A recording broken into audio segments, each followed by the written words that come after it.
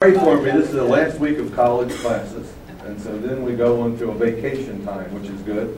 And I'm going to go into full-time writing on Monday. So please pray for me as I'm writing. Now, take your Bible and look at chapter 24. If you're visiting with us, we are going verse by verse in our Bible study in chapter 24. And last week, we dealt with verses 1 through 12, in which the women go to the tomb of Jesus and discover that it's empty. They wonder what happened to the body, and then an angel comes and tells them that he's been risen, as he said he would be. And so they run back and they tell the apostles, and the apostles don't believe them. They say, well, that's just a bunch of wives' tales. You had a hallucination. That's not true. Peter runs back to the tomb, finds the tomb empty, but he's not convinced that Jesus is risen from the dead. He just thinks that the body's been taken and relocated. So what we have at the end of verse 12 basically is that there's a great disappointment. See, they do not believe that the Messiah is going to be defeated. They believe that the Messiah was going to conquer Rome and restore the kingdom to Israel. He wasn't going to die, and yet he's died, and so they're very disappointed. They do not believe in the resurrection. That's the thing that you have to get over. Most of us, when we read this, think that the apostles are expecting the resurrection. Let me say this as strongly as I can. No, they were not. Okay? Now, I know you still don't believe me, but you will see that that is true. Okay? They were not expecting a resurrection. In fact, some of them are so disappointed that they just start heading back home to get back to their normal lives. So we pick up with that in verse 13. Now, what we're going to see four things happening here. First of all, we're going to see that these two people, and they're just, I'll read verse 13. It says, now behold, two of them were traveling that same day, this is on a Sunday, to a village called Emmaus, which was 7 miles from Jerusalem. So these are two Passover pilgrims who were expecting Jesus to overthrow the Roman government. Instead he dies, and they're just heading back home, and they're going to get back on with their daily life. Now, we're going to see in verses 13 through 24, they're going to have an encounter on the road to Emmaus with a stranger, someone they don't know. And he's a very peculiar person. So that's verses 13 through 24. And then in verses 25 through 27, the stranger is going to expound the scripture to them. Okay, so he'll expound the scripture. And then in verses 28 through 33, they're going to have an unbelievable experience during a supper hour. Okay? And then they're going to be so excited by the experience that they're going to return to Jerusalem that night to tell the apostles what has happened. So in verse 13 it says, two of them. Now, what I want you to ask yourself, who are these people?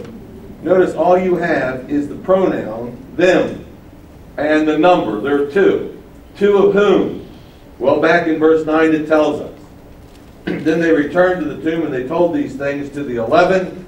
As the women tell the events to the 11, Judas not being there, and to the rest. That's the rest of Jesus' disciples. They're in an upper room. How many are there up there? About 120. We know that in the book of Acts.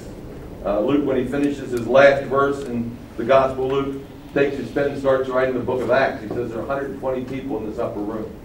So, in verse 13, two of those disciples, were traveling. When were they traveling? That same day, that Sunday morning. Where were they traveling? To a village called Emmaus, which is described 7 miles from Jerusalem. It's in the northwest direction of Jerusalem. And it goes on to say, and they talked together. These companions were in a deep discussion. What were they talking about? All these things that had happened. What things? How they thought Jesus was the Messiah. How the Romans put him on a cross. How the woman found an empty tomb. How they came back with this wives' tale. They were discussing all these things as they're walking along. It'd be just like you driving in your car with a friend and you're having a discussion as you're riding down the road. Okay? That's what's going on here. They don't believe in the resurrection. If they believed in the resurrection, what would they have been doing? Would they have been going home? No, I think they've been staying in Jerusalem to see the resurrected Jesus. See, it shows you that they are going back. And these guys do not think that Jesus is raised from the dead. And so it was, verse 15 says, while they conversed, while they were conversing and reasoned, tried to figure out what's going on here, that Jesus himself drew near and went with them. Now, in Bible times, it was very common for pilgrims, say Passover pilgrims or pilgrims going to some feast, to join up with each other in traveling. So it would not be unusual for two people to be walking down the road and somebody says, hey, can I join you? They did that for safety reasons. That would make sense, wouldn't it? So the more that were together, the less chance of them being robbed. Now Luke puts an emphasis here in verse 15 on the word himself. Notice it says that Jesus himself drew near and went with them. Luke wants us to know that this isn't some ghostly figure. This is the same Jesus who died on the cross, shows up on this road. Now, he tells us that. It's that same Jesus. Jesus himself, okay? He lets us in on that, but these strangers don't recognize who this is. Which says if this is Jesus in a resurrected body and they don't recognize him, then something has changed. Something has changed. So I don't go for all this stuff. Well, will we recognize our loved ones when we get to heaven? Of course you will. You know. If you recognize them down here, you'll recognize them up there. All those kinds of answers. Did they recognize Jesus? They didn't recognize Jesus. Had they walked with Jesus for 3 years? Had they gone to the Passover feast with Jesus? Had they gone from Galilee? And yes, they had seen Jesus many times. So don't just give these trite answers. Trite answers don't really satisfy anyone. They might satisfy curiosity, but they may not be the truth. Okay? So listen very carefully. Look what happens. They have this encounter now with this stranger. We're going to call him a stranger because it says in verse 16, but their eyes were restrained so that they did not know him. They do not recognize him. And he said to them, well, what kind of conversation is this that you have one with another as you walk and are what?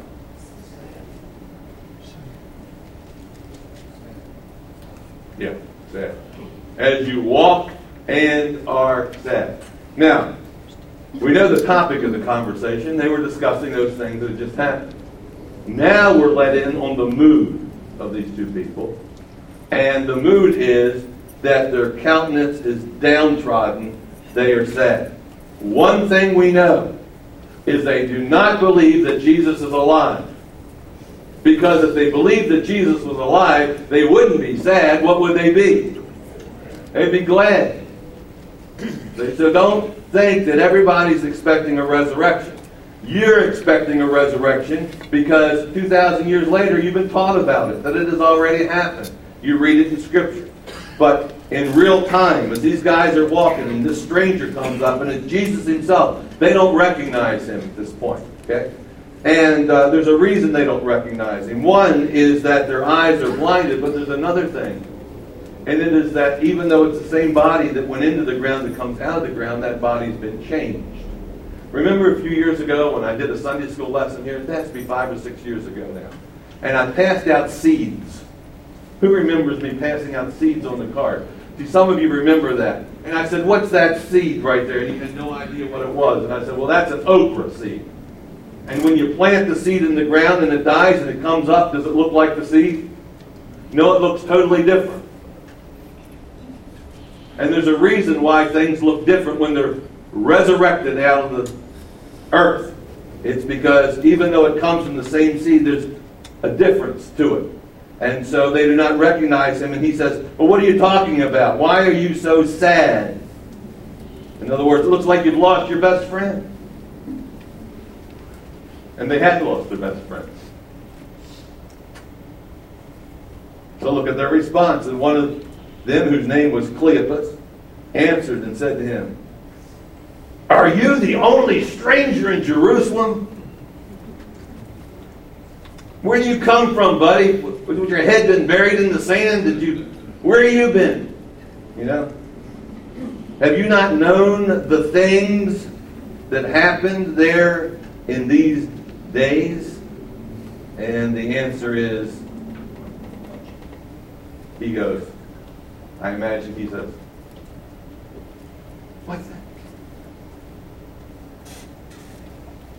Now, this proves a couple things. First of all, it proves that Jesus' death was big news. Every Jew in Jerusalem knew about the death of Jesus. It was big news. And only a stranger, an outsider, would be oblivious to what went on. Okay?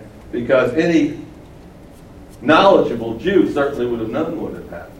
But this guy doesn't seem to know what has happened. Now, the irony. You want to know the irony? You're always hunting for these little devices. The irony in this passage is that in reality, Jesus is the only one that really knows what has happened. Did you hear that? You mean you don't know what has happened? Well, you had your head buried? You could have said, well, I had my whole body buried. But see, Jesus really knows what has happened. He's the only one that really knows what has happened. Now look at his reaction, verse 19. He said to them, notice he plays dumb, "What things?" See? He wants to hear it from their perspective. And so they said to him, "The things concerning Jesus of Nazareth, who was a prophet, mighty in deed and word before God and all the people." So they said, this guy was a prophet. We know he was a prophet because he spoke the words of God, and we know he was a prophet because he operated in the power of God. He was like Elijah and Elisha and these great prophets of the past. And, verse 20, how the chief priests and our rulers, that would be the synagogue rulers, the Sanhedrin, synagogue rulers, chief priests, temple workers, delivered him to be condemned. We know they delivered him to the Romans to be condemned to death and crucified him. Crucified him as what? Now they identified him as a prophet, mighty in word and deed, but he's crucified as what? Right? He is the King of the Jews, but what did the Romans crucify him for? Insurrection. The Jews considered him a false Messiah, a false prophet, and so they delivered him and they crucified him, they condemned him. Now look at verse 21. But we, now you see the difference? This is what the official response was. The official response is they believed that he was a false Messiah. Somebody who was trying to overthrow the Roman government. They wanted to get rid of him. They didn't want any trouble.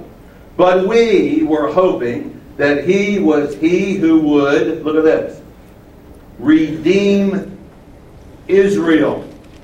We thought that he was the real thing. That he was going to come and just set up the kingdom of God in Israel, and this golden age, this millennial age, would occur. But instead, he was put to death. Our hopes were dashed. And you want to know why we're sad? That's why. That's why we're sad. Yes, we did lose our best friend. We thought he was the Messiah. He's a good guy, may even been a prophet, but he's not the Redeemer that we thought he was, so we're getting back to our normal lives. So, they go on and they say in verse 21, indeed, besides all this, today is the third day since all these things happened. Yes, and certain women of our company who arrived at the tomb early astonished us. See, we were there when they came back to the upper room. When they did not find his body, they came saying that they had also seen a vision of angels who said he was alive. And certain of those who were with us, like Peter and John, went to the tomb and found it as the woman had said. But him they did not see. In other words, yes, the women were right about the tomb. There was no resurrection. They didn't see him, so they didn't put credence in the women's report. Okay, they weren't looking for a resurrection. When the tomb was empty, they didn't go, maybe he is alive. Oh, he might be alive. Maybe they're right. They didn't do that. Peter comes back, says, well, tomb's empty, don't know what happened. You know the women didn't have a vision. That's nonsense. These guys say, yeah, we're going to go on home. They didn't believe in a resurrection. Why did they not believe in a resurrection? Because they weren't expecting a crucifixion to begin with. The Messiah would do what? Would the Messiah die and be raised according to their understanding? No, the Messiah would do what? Overthrow the Roman government and set up the kingdom of God on earth. They weren't expecting a resurrection because they weren't expecting the Messiah to die. He was supposed to conquer Rome. See?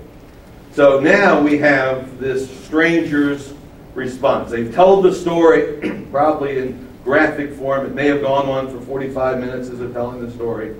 And then look at the stranger's response. He said to them, O foolish ones, and slow of heart to believe. Look at this. Foolish ones and slow in heart to believe in some that the prophets have spoken. See what it says there?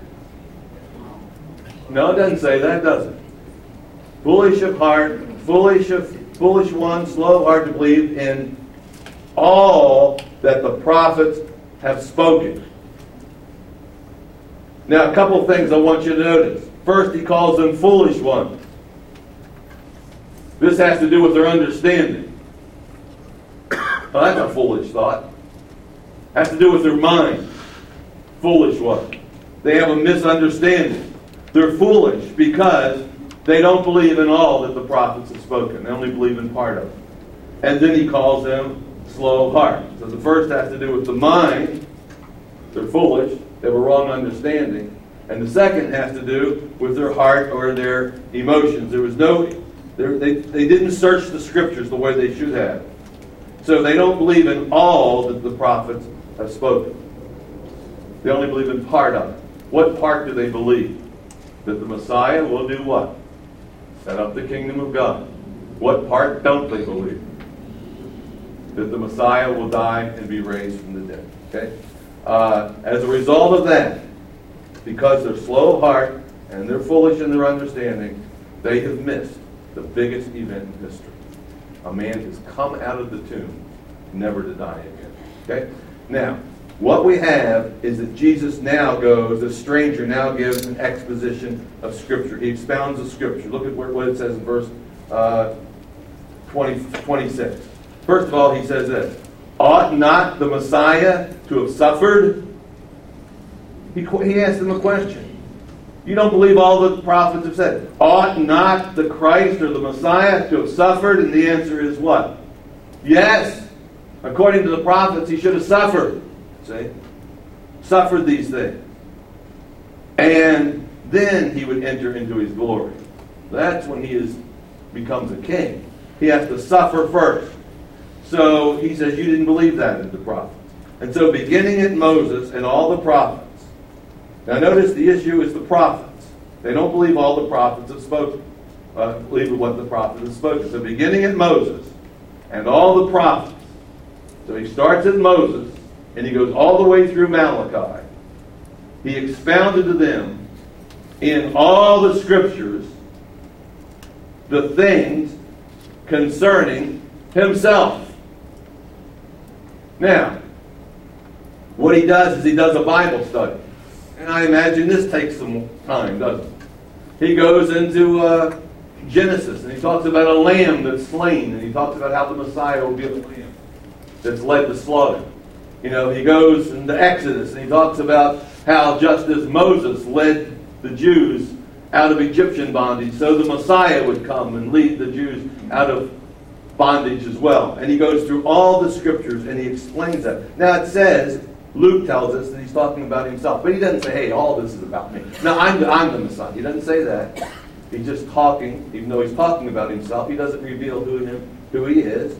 He's saying, let me tell you about the Messiah. And he goes through and he gives all this in the scripture. Probably, quotes Psalm 22. He probably quotes Psalm 110. He probably quotes Isaiah 53. Probably quotes Zechariah 12:10. They shall see him whom they pierced. All these kinds of things. And in these scriptures, he proves that the Messiah, by necessity, had to die first and then be raised in order to redeem Israel. I'm convinced that when he got finished, they say, man, now this guy, I don't know who this guy is, a stranger. But he really knows the Bible. Okay? He really knows the Bible. They probably think he's some rabbi of some sort. Okay? No, look, they still don't know it's Jesus. Not yet do they know it's Jesus. But this Bible study is having a profound impact on them, as we're going to see. Now, just let me say something just off the cuff here. Because there's a lesson that we can learn. You can see how your theology can get in the way of truth. Watch how your theology can get in the way of understanding Scripture. Had these people read the Scriptures? Of course they read them. Did they understand the Scriptures? No, they didn't understand the Scriptures. Why did they not understand the Scriptures? Because they had a theology. They had a preconceived idea. They operated on a presupposition of what the Messiah should be like. And so when they read that scripture, it didn't fit in with their theology, and so they just skipped over those verses. And you have to be very careful that you don't allow your theology to get in the way of understanding and properly interpreting the scripture. Because once you're committed to a certain position, you will hold on to that position for dear life. You will hold on to your theology for dear life, and you'll protect it as if it is the truth. And your theology may be the truth or it may not be the truth. It's only the truth if it comes in line with the Scripture. And so we have people that are dispensationalists, and guess what they do? They interpret the entire Scripture through some sort of grid, a dispensationalist grid. And as a result, they miss a whole bunch. And you have other people that hold a covenant theology, and they interpret Scripture through covenants. And other people hold to a different kind of theology. And guess what? Their theology puts blinders on their eyes so they can't read the Scriptures correctly. And it skews their understanding of the Scriptures, and they misinterpret the Scripture. They were looking for a conqueror, and their conqueror was conquered. And now they're downcast because what happened didn't fit their theology. And so the stranger has to set them straight. Okay? So he starts at Moses and he goes all the way through Malachi and he explains to them those scriptures concerning himself. How the Messiah had to die, how he had to be raised, and how he would end up establishing the kingdom. I'm not sure they're convinced at that point. Here he's teaching them, and they're listening. I don't hear anybody jumping up and down and saying, oh, now we understand. Oh, now we get it. They still don't get it. You know why? Because a suffering Messiah is an oxymoron.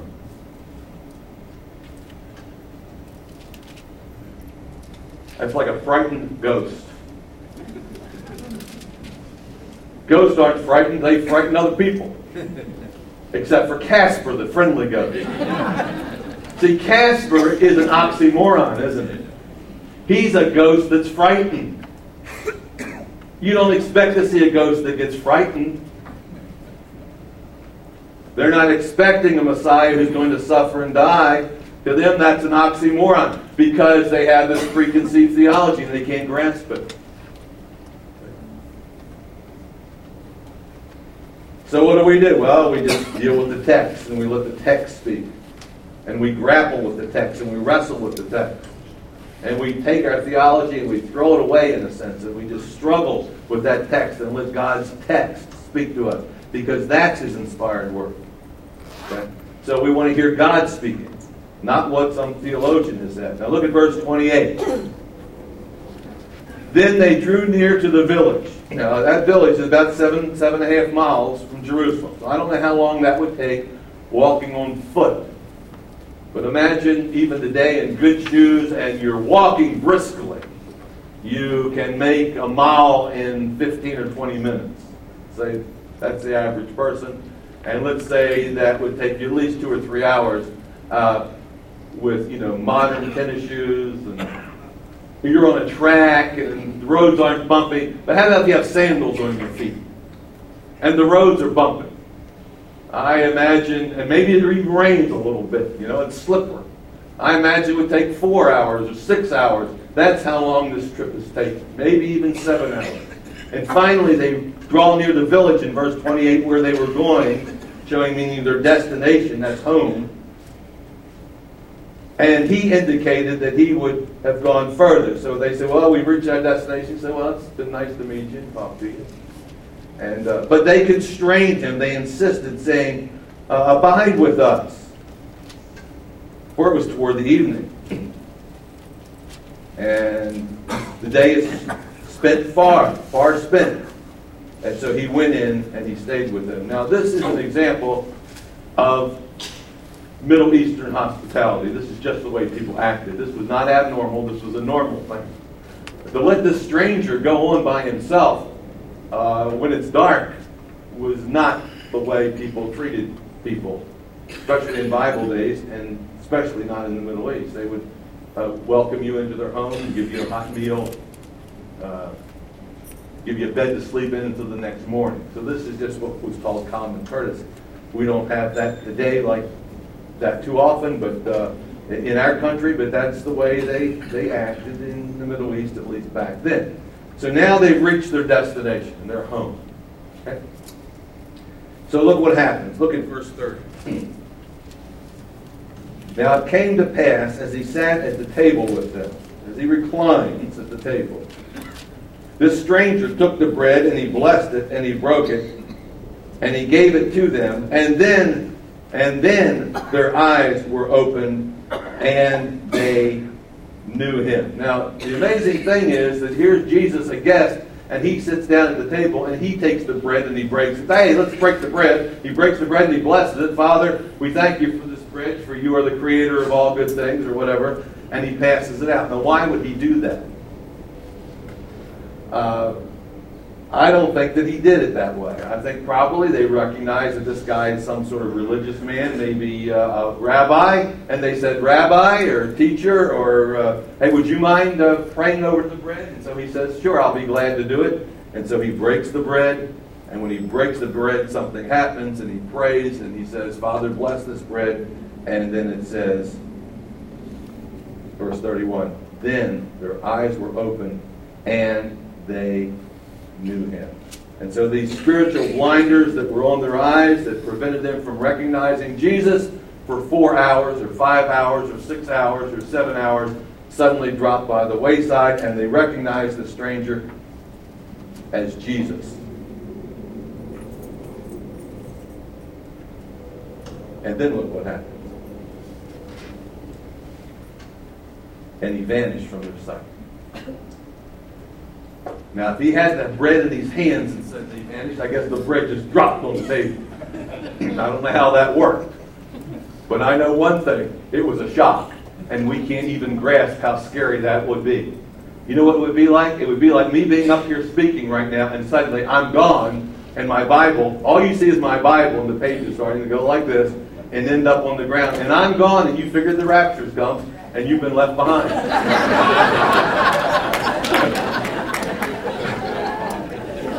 Now, see, we can't grasp. That's why you have to say something as crazy as that to get into the scene and realize what's happening. But just like that, he's gone. He just disappears. But what happens? They recognize him. They say, "That's Jesus." Now, can you imagine this? Just think about this. At this point, you have to have 10,001 questions, don't you? Why didn't we recognize him before? How can he disappear? Was this just a vision? Were we hallucinating? What are you going to be doing at this point? You're going to evaluate it. So look what they do. They do evaluate it. They said one to another. And I imagine that this was not like a one-sentence evaluation that Luke gives us. I imagine they spent some time thinking this thing through. They said to one another, now watch very carefully, did not our heart burn within us while he talked with us on the road and while he opened the scriptures to us? Now the first thing they do is they evaluate that trip from Jerusalem to Emmaus on the road, and they say something's happened to them. Hey, something was happening when he was talking to me. Hey, what's happening to me too?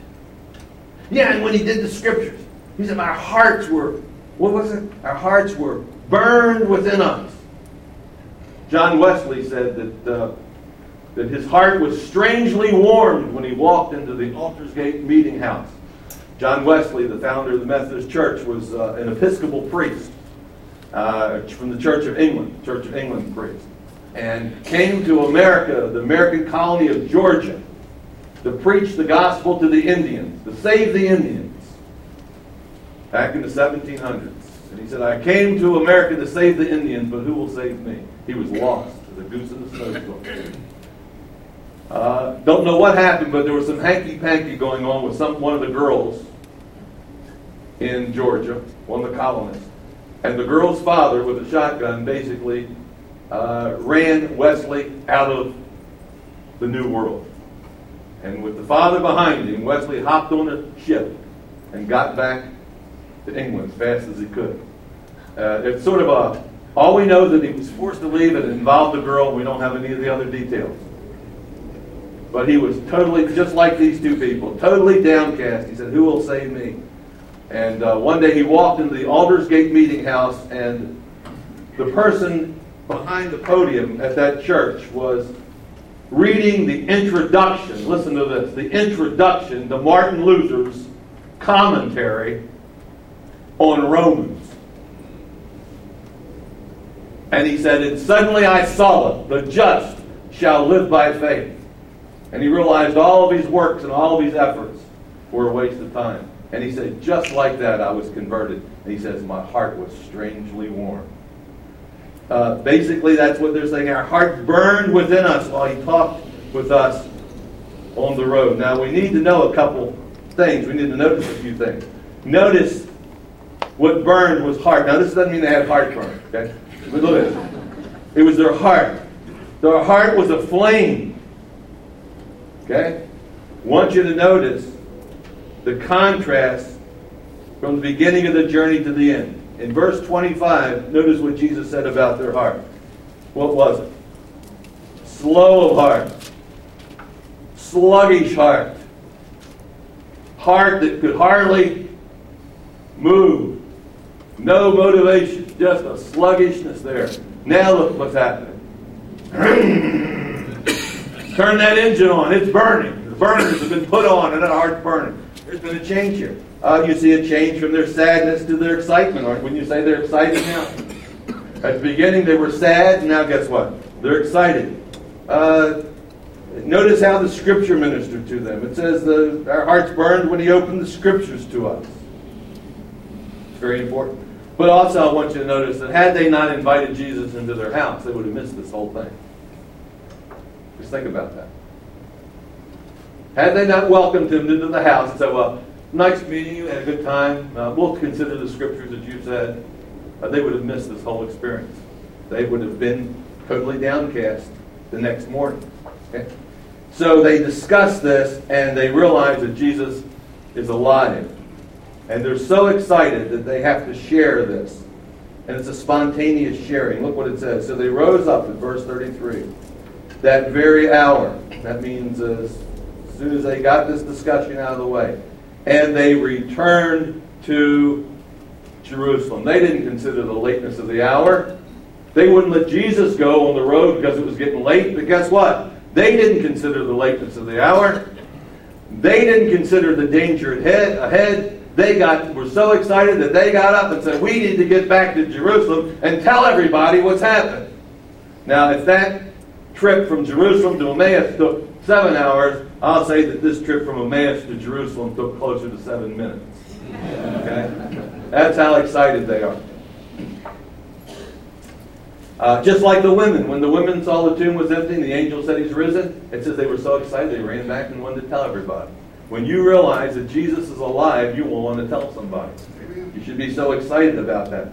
So they rose up, they went to Jerusalem, and the amazing thing is when they get back there, they discover that the disciples already know that Jesus is alive. Look what it says in verse 33. So they rose up that very hour, they returned to Jerusalem, and they found the 11 and those who were with them gathering together, saying, look, the Lord is risen indeed, and he has appeared to Simon. Now, I don't know when he appeared to Simon, but I know one thing. He hadn't appeared to Simon when they left. And he couldn't have appeared to Simon while he was walking that 7 hours on the road with them. So when did he appear to Simon? There's only one answer after he disappeared. he had to appear. How long did that take him to get back there? Felt like that. And he appeared to Simon. Now, as far as we know, Simon Peter is the only individual apostle that Jesus ever appeared to. And I guess that's because Simon denied the Lord. And Simon went and saw the tomb and it was empty and went back to that. Didn't mean anything. His body was probably stolen. And so Jesus appears to Simon. Now look at verse 35.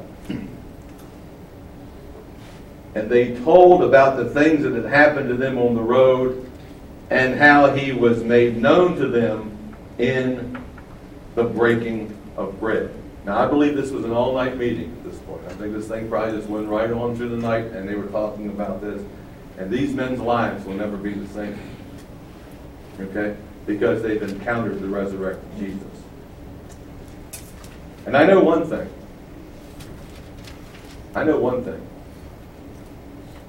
Their theology has changed. Would you agree to that? I think their theology has changed. Okay? Now let me give you some lessons from all of this. Number one. Jesus reveals himself to ordinary people. Okay? Why did he appear to these two people? One of these guys, we don't even know the name. We don't even know. We know one's name is Cleopas, and it's the only time the name is mentioned in the Bible. And we don't know who he is. And the other one, his name isn't even mentioned. Just ordinary people. Okay? Why does Jesus appear just to these two? People that aren't important. Because they're important to him, and we're important to him. He doesn't only appear to Peter, he appears to ordinary people. Okay? Because everyone is important to him.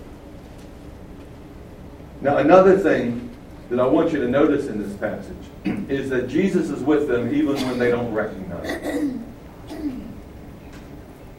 And Jesus is with you when you don't recognize him.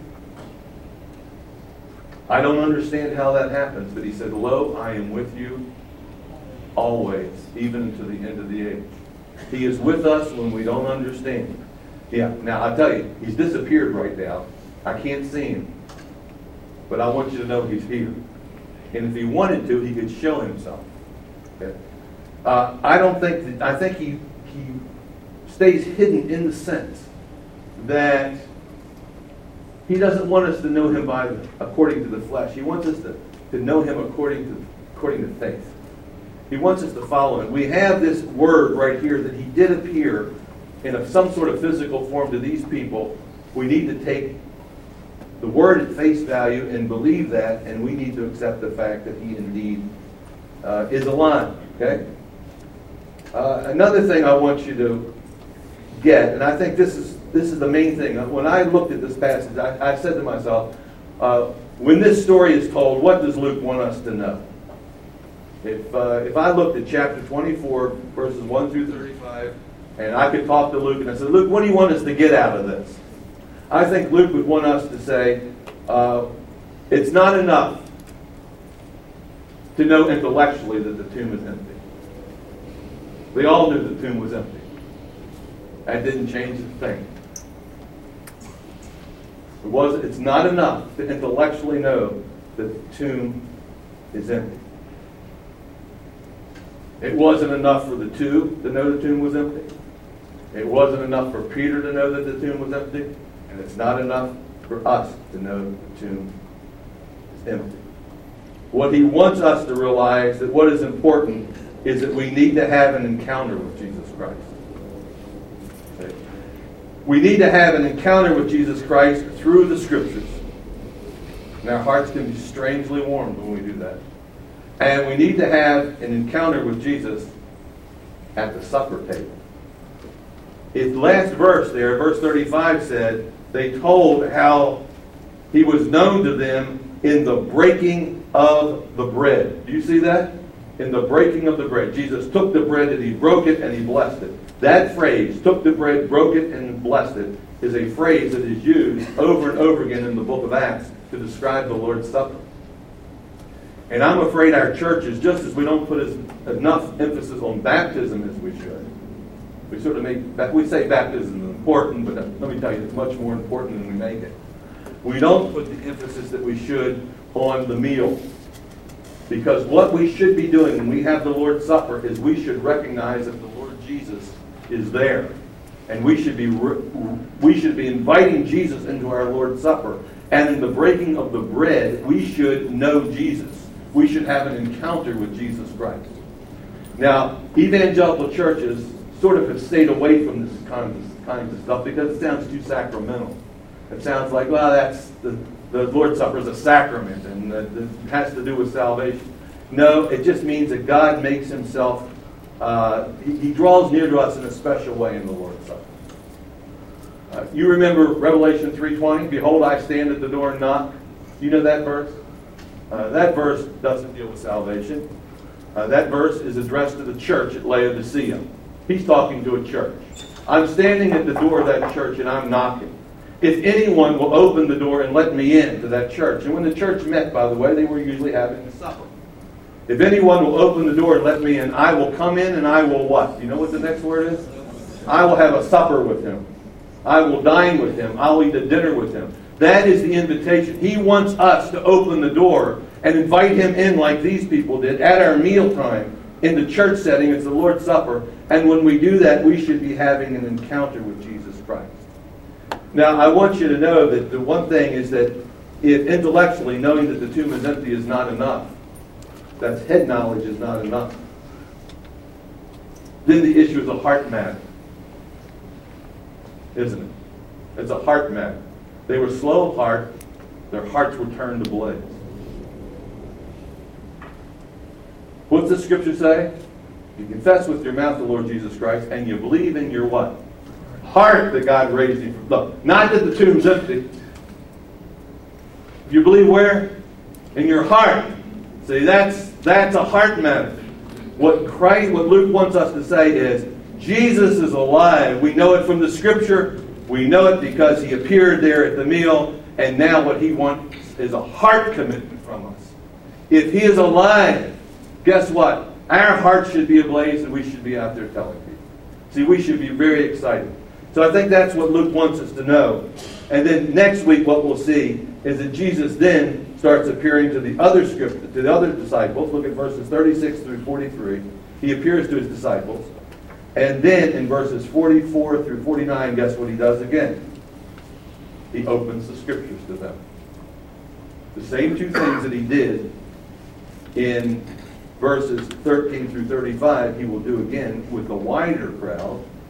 And then in verses 50 through 53, he will ascend into heaven and he will take his position on the throne at the right hand of God the Father Almighty, and he will institute a kingdom that is presently in existence. Not here in its fullness. That happens when he comes back and he sets up the millennium. But he institutes a present aspect of the kingdom that most evangelicals are really foggy on, which we will get into next week. We'll finish up Luke next week. Okay, let's pray. Father, we thank you that we can take a scripture like this. We can dissect it. We can think about it. We can evaluate it. We can evaluate our own lives in light of this. Lord, some of us have a totally intellectual understanding of Christianity, and that's a good start. It's important. You've told us to come, let us reason together. And we need to use our intellectual faculties. But Lord, we need a heart commitment. And we need to have an experience with you. Some of us understand things intellectually. We have a great theology, but our hearts aren't ablaze for you. We act as if you don't even exist. We go on our daily lives as if you don't exist. Lord, help us to burn for you. Help us to be disciples that are excited about the fact that you're alive. Help us to be living testimonies to others. In Christ's name we pray.